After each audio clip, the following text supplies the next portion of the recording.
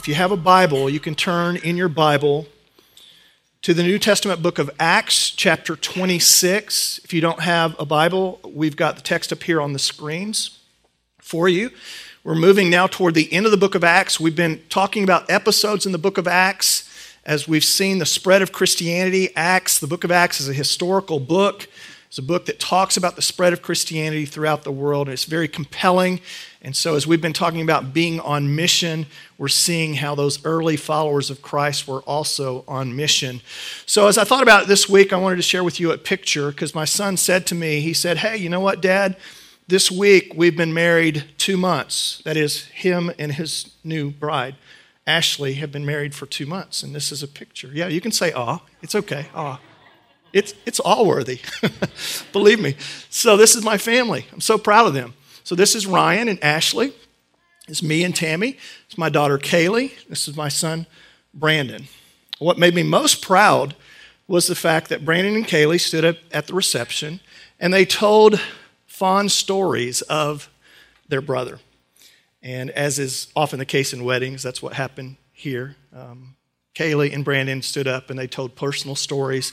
And what I thought about this week as I was thinking about what we're looking here in Acts chapter 26 is the fact that they shared something that was personal to them. It wasn't read in a book. It wasn't handed down, another story that was kind of handed down to them. And it was an actual event that occurred, 1 or 2 events that occurred. Some of them were funny, that occurred in their real life that made an impact. What they did is they shared the reason for their love of their brother. They shared the reason for their story.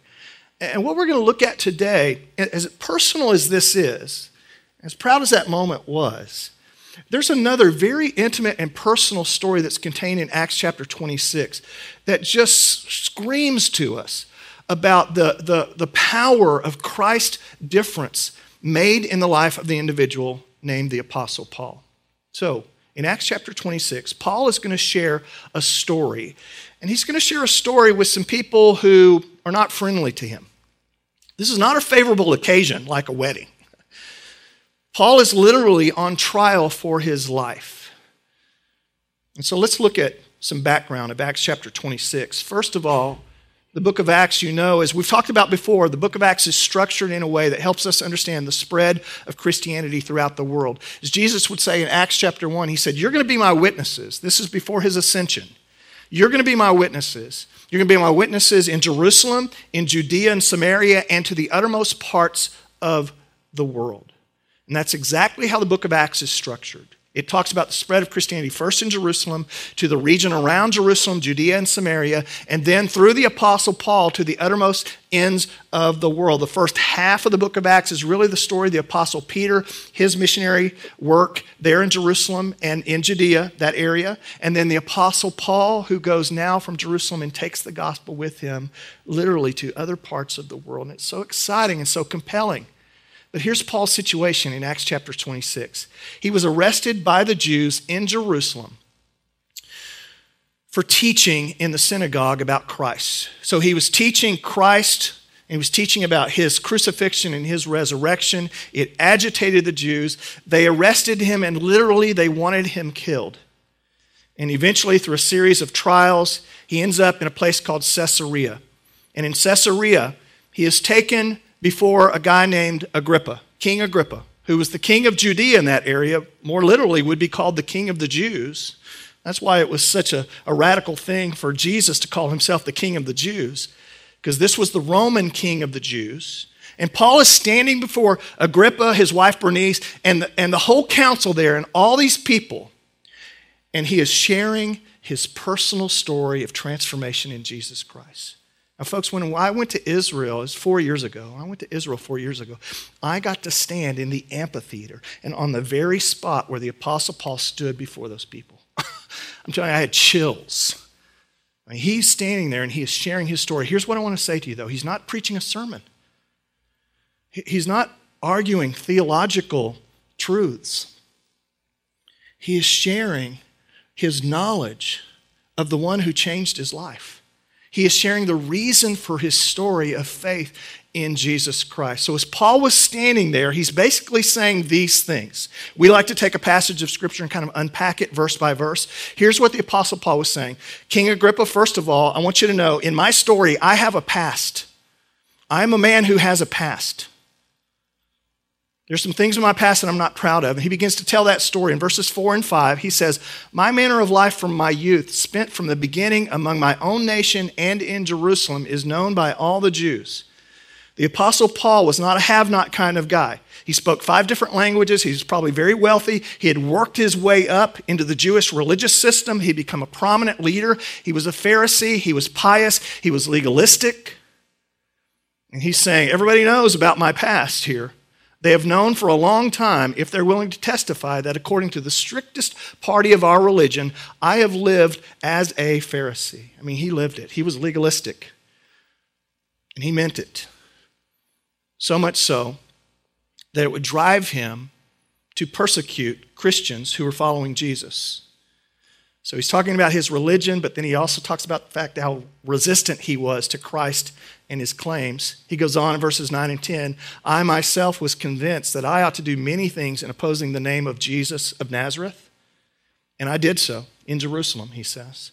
I not only locked up many of the saints in prison after receiving authority from the chief priests, but when they were put to death, I cast my vote against them. And you may remember the story in the book of Acts where the follower of Jesus named Stephen was stoned to death by the Jews. And Paul was standing right there, giving assent, giving agreement, casting his vote for the stoning of Stephen. Now, the Apostle Paul, in other parts of the New Testament, would talk about his deep regret that he had been involved in persecuting Christians. I mean, there was a sense of shame and guilt. What he was saying there before the king is that I have a past, and I'm not real proud of it. And I think there's some of us that can really identify with that. There are things in our past, whether it was a religious past or whether it was a rebellious past of some kind, there are things in our past. Here's what Paul was saying. My past is really characterized by 2 things. This is how we can identify with him. My past is characterized by, first of all, it was without Christ. I have a past without Jesus involved in it. And secondly, my past is characterized by sin. I've sinned. Paul came to understand what was true for him is true for all mankind, is that we have all sinned. We've all fallen short of God's glory. That's why he would write in Romans chapter 3, later on, years later, he would say, for all have sinned and come short of the glory of God. He recognized that. He was a man with a past. He begins to tell that part of his story. Secondly, here's the second part. That's not the end of the story, thankfully, right? Isn't it good news that our past is not the end of the story? Here's the second part. Christ has changed me. He said, I want you to know, King Agrippa, that Christ has changed me. Look at what he says. At midday, O king, he's talking about the experience where he was traveling as a Jew, as a Jewish leader, on the road to Damascus. He was on his horse. And he's on the road to a city called Damascus. Here's what he says happened. At midday, O king, I saw on the way a light from heaven brighter than the sun that shone around me and those who journeyed with me. And when we had fallen to the ground, I heard a voice saying to me, Saul, Saul, why are you persecuting me? And I said, who are you, Lord? And the Lord said, I am Jesus, whom you are persecuting. Paul is beginning to tell the story of Christ's redemption in his life. He's been redeemed. He's been redeemed. And a part of that redemption was this big wake-up call the Apostle Paul had, this wake-up call. You probably are familiar with wake-up calls. God gives wake-up calls to people. Now, hopefully they're not as dramatic as the Apostle Paul. I mean, he was knocked off his stallion. He was blinded for 3 days, and he had a voice from heaven. Some people have to be slapped upside the head. Some of us need better wake-up calls and stronger wake-up calls than other people. But God is getting our attention to reveal his love to us. And sometimes that comes through pain and hardship, trials that are in our lives. We experience the raw pain and the grief, maybe even the shame of some of those experiences. And I want to say to you today that God is trying to use that as a way of bringing you to him. That's not the end of the story. God wants to use those experiences in your life to reveal himself to you. Others have wake-up calls that are not quite, as overt. A wake-up call can come in the form of a strategically placed Christian. That's what happened with me. I grew up in a home where we didn't attend church. I was not a believer. An alcoholic, kind of chaotic family. And at the age of 17, somebody invited me to church. And there was somebody there who, built a bridge to me, told me their story, and shared the gospel with me. And it was through that I came to understand the love of God in my life after never hearing it before. And so it was a strategically placed Christian that made the difference in my life. Maybe you've got one of those in yours. Or maybe the wake-up call is just massive doses of kindness. I remember years ago talking to a man who had come to faith in Christ. And he said, Mike, what eventually brought me to that place was I looked at my life and I thought to myself, I'm so blessed. He said, God has been so kind to me. And he said, I began to ask myself, what is the source of these blessings? They're outside of me. I mean, these are not deserving of me. And he began to think about faith and about God's love to him. And that's how he actually came to faith in Christ. Another kind of wake-up call. This is what happened with the Apostle Paul. He was redeemed. He came to recognize that Jesus was indeed the Savior, that Jesus was the Messiah, and in him he found forgiveness and freedom. Christ has redeemed him. But that's not the end of the story either. The next part is this. Paul would say to those in that room, to those in that amphitheater, he would say this, my life now has purpose. My life has purpose. Listen, I have a past. I've been redeemed, but now my future has been redirected. My life now has a purpose. Listen what he says. Therefore, O King Agrippa, I was not disobedient to the heavenly vision, but declared first to those in Damascus, then in Jerusalem, and throughout all the region of Judea, and also to the Gentiles, remember again, to the ends of the earth, that they should repent and turn to God, performing deeds in keeping with their repentance. In other words, living a life that is consistent with their faith. Paul was chosen to do this. It was a part of his conversion experience. He was chosen to be an ambassador to the work of Christ to people in his world. Now, he was a tent maker. The Bible tells us that Paul made a living on the side. As he was ministering, he was teaching in the synagogues, as he was preaching and traveling, he was a tent maker. And here's what that says to me and you. See, we read about the life of a person like the Apostle Paul, and we think, man, that's great. He's a hero. Yay, go Paul. Here's the whole point, though. When Jesus stood on that hillside in Matthew chapter 28, and he said, after his resurrection, he said, go and make disciples of all nations. He was not talking just to the church corporately. He was talking to you, and he was talking to me as individual believers. It is our calling to be about making him known and knowing him. It is our calling to make authentic disciples of Christ. And I want to say, if you're a follower of Christ, it is your calling. Every believer has the calling to be about that purpose in their life. And when you get that, when that is a theme that underlines your whole life, your whole existence, everything comes into focus. There's nothing like having purpose. There's nothing like feeling that you were placed on this earth for some reason. And yes, you have a vocation, you have a family, but again, all those themes coming under the one underlying theme that, hey, I am put on earth to know Christ and to make him known. And that should drive our existence as believers. It's why we're here.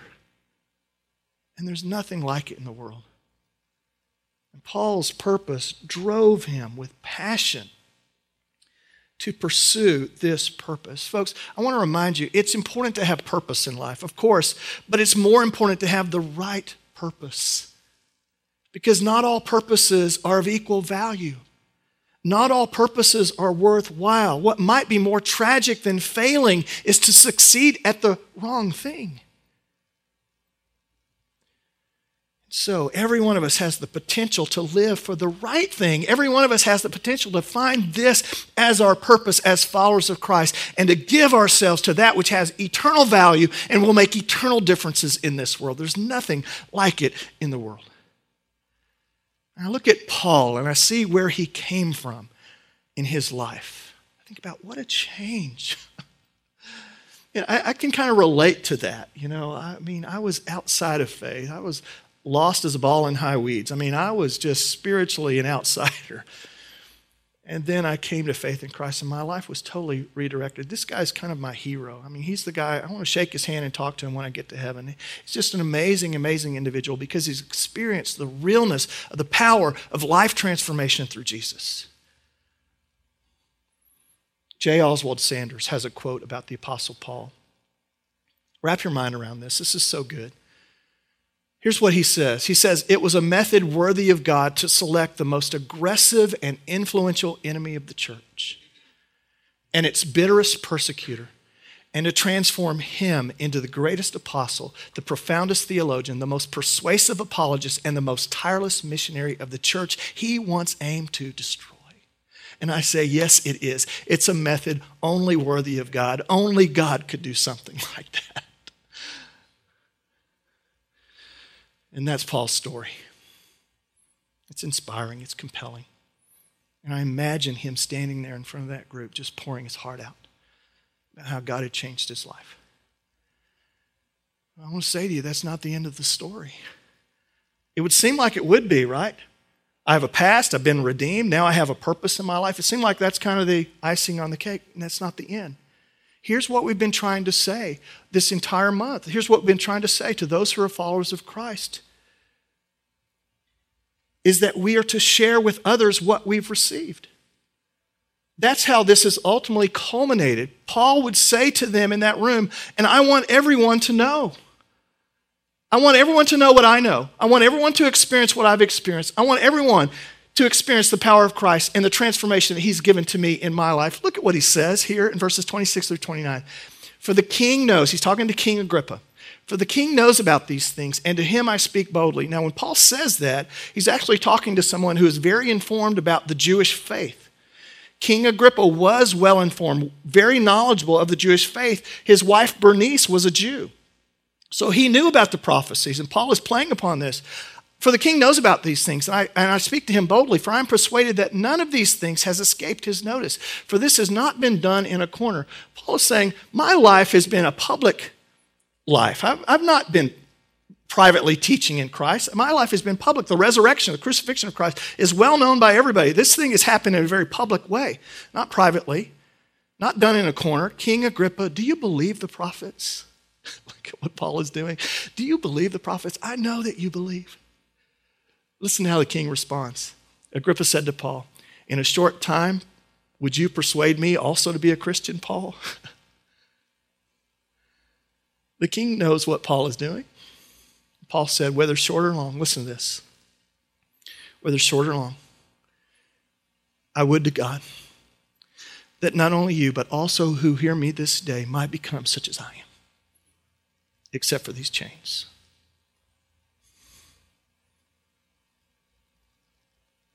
For I am not ashamed of the gospel of Christ. It is the power of God unto salvation. So I would that all of you, whether it takes a long time or a short, I would that all of you would become as I am, transformed by the living Christ. And that's just the good news.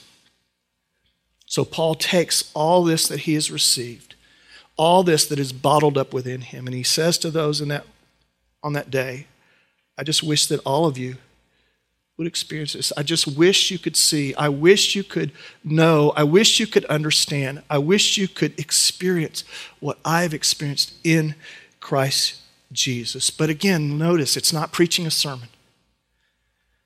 It's not carrying a big Bible. It's not spouting theological platitudes. It is telling the story of the work of Christ in his life. And it's what we are called to do as well.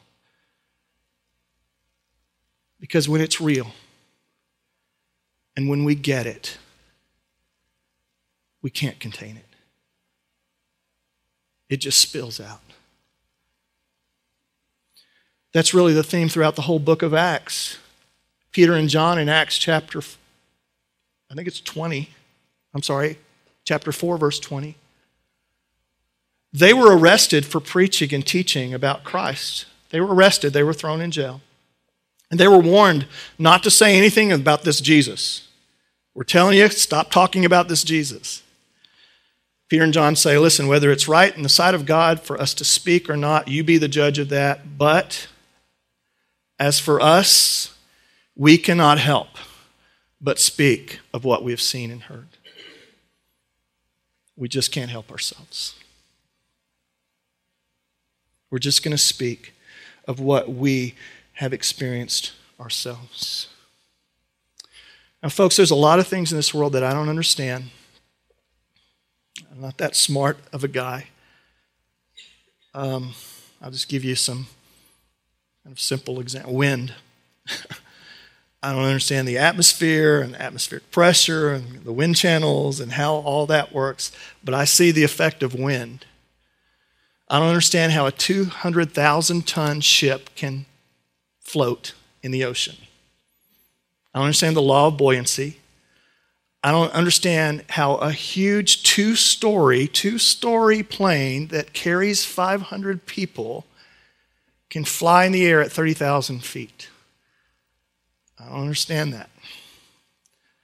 I just know that it gets people from one place to the next. We may not have all the theological answers for people. We may not have all the knowledge. We may not be able to write a treatise of faith.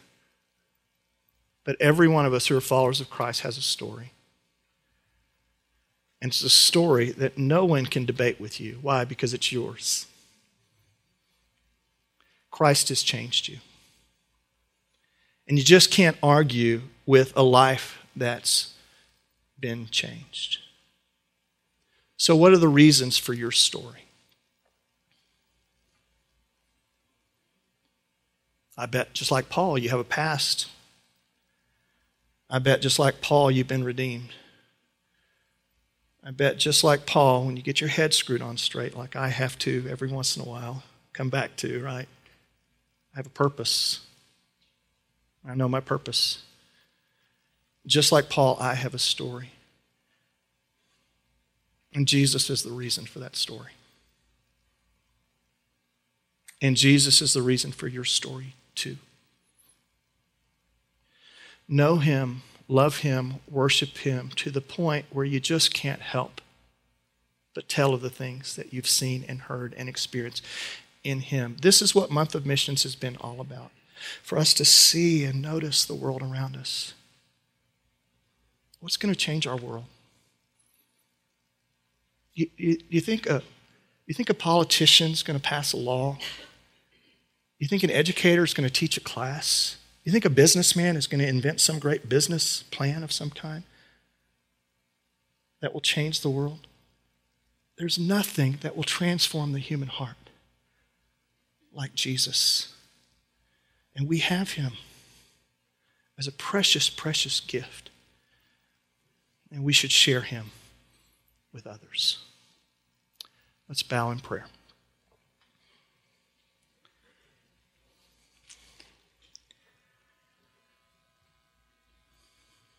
So, Father, thank you so much for your word. Thank you, Father, for what this month has meant to all of us here at the Brook. How we've seen your heart for the world. How you've challenged us to look and notice other people, to build bridges, authentic relationships with those who are far from God, and how you've challenged us, Father, to be difference makers. So I pray, Lord, that we would remember, that we would not just have gained some knowledge through this month, but we would be people that would be different, that would go from this place, God, and have a different kind of vision of life, a vision of what could be, the possibilities that are before us. And we would remember how we've been changed by Christ. Where would I be without Jesus?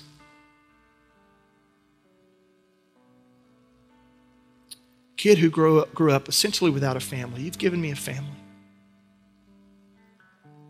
Who had shame and fear and guilt. I've been given forgiveness and grace. A guy who lacked purpose and meaning, finding a reason for living.